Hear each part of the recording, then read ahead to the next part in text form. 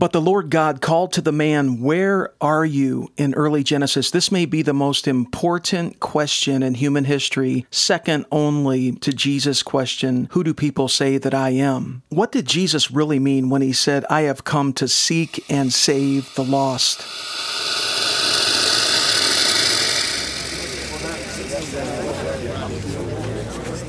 Hey there, friend. Thanks for investing a few minutes with me. I'm Brian Del Turco. Welcome to episode 238, a special Jesus Espresso episode. I'm hoping that these short, tight episodes will be strong shots of kingdom caffeine to power us through the days in which we live.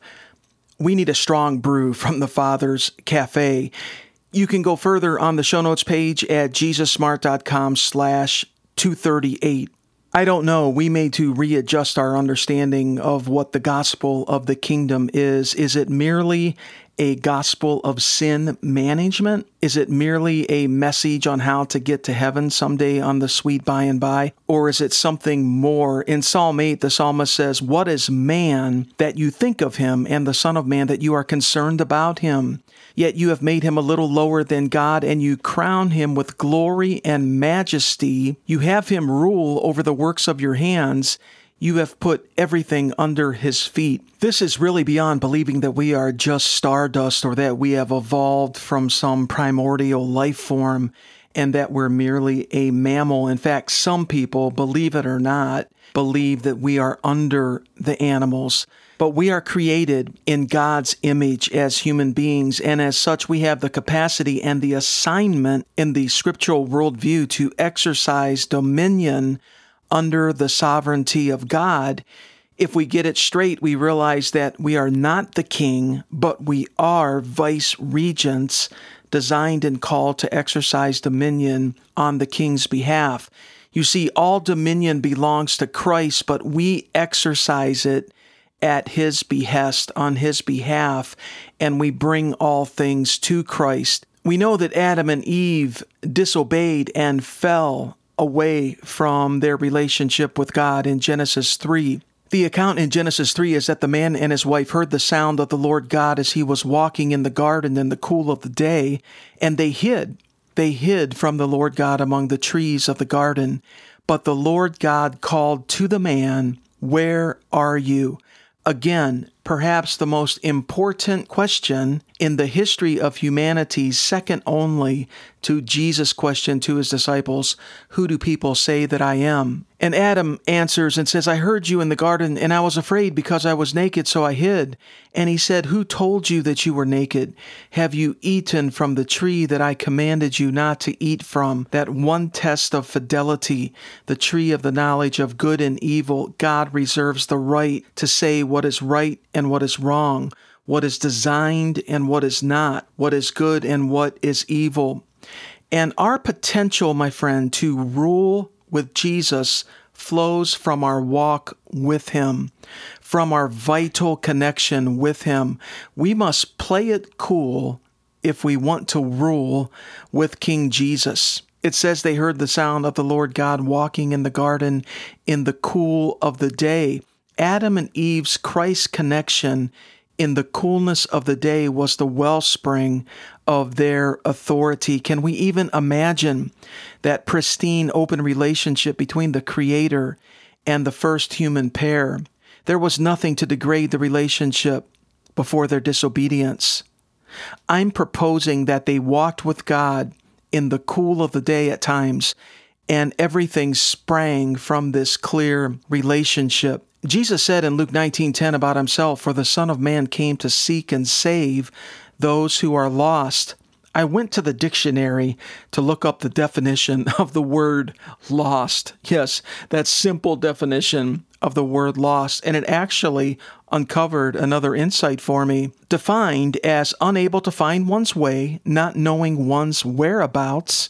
That's mankind. We've lost our way.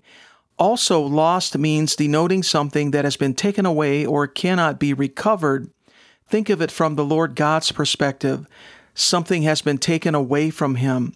that human connection to exercise dominion on his behalf, except I would push back on that second part of the definition, something that cannot be recovered because the Lord has recovered it. If you're lost, you're meant to be somewhere else, right?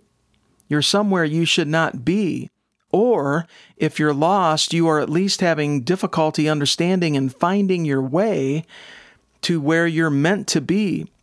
Jesus said in John 15, "No longer do I call you slaves, for the slave does not know what his master is doing, but I have called you friends because all things that I have heard from my Father I have made known to you." You see, my friend, we're in on the plan now with Christ. We are partners with Christ. Everything that he has heard, everything that he hears ongoingly from the Father, he makes known to us through the Holy Spirit. And now listen to what he said. "You did not choose me, but I chose you. I appointed you." We could say I commissioned you, just like in Eden, that you would go and bear fruit and that your fruit would remain, so that whatever you ask of the Father in my name, he may give to you. You have to come up to this. I have to come up to this, that when Jesus found us, he was recovering our positioning and our capacity to exercise dominion on his behalf. It's not just a gospel of sin management. It's not just a ticket to get to heaven someday in the sweet by and by. It's deeper. It starts now, and it's much more sophisticated and much more beautiful and powerful than we probably have known. Can we pray for just a moment? Father, I thank you for creating us in your image. Father, I'm grateful that you have designed me to exercise a godly dominion. Father, you are sovereign. I'm designed to exercise dominion under your sovereignty. And I yield myself to you, Father, to be transformed from the inside out. I say amen. I say, let it be so, to your kingly authority flowing through me in all spheres of my life and in all domains that you've designed me to influence beyond my life.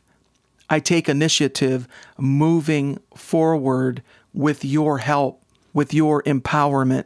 And Father, may you be glorified in every way. May you be glorified in every way in the name of King Jesus. Amen. You can go to the show notes page for this episode at jesussmart.com/238 to take it further. Stay connected with the podcast. Subscribe on your favorite listening option. You can also stream and get a lot more information at jesussmart.com.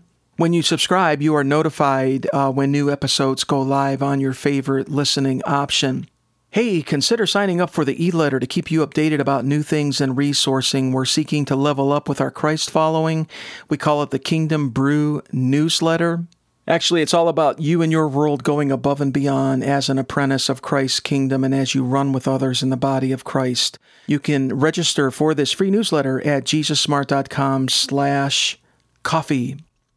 Thank you for passing episode 238 along to your friends and contacts. The future belongs to Jesus. He's brilliant. Let's continue walking with him further above and beyond, and we're going to catch his brilliance in a unique way.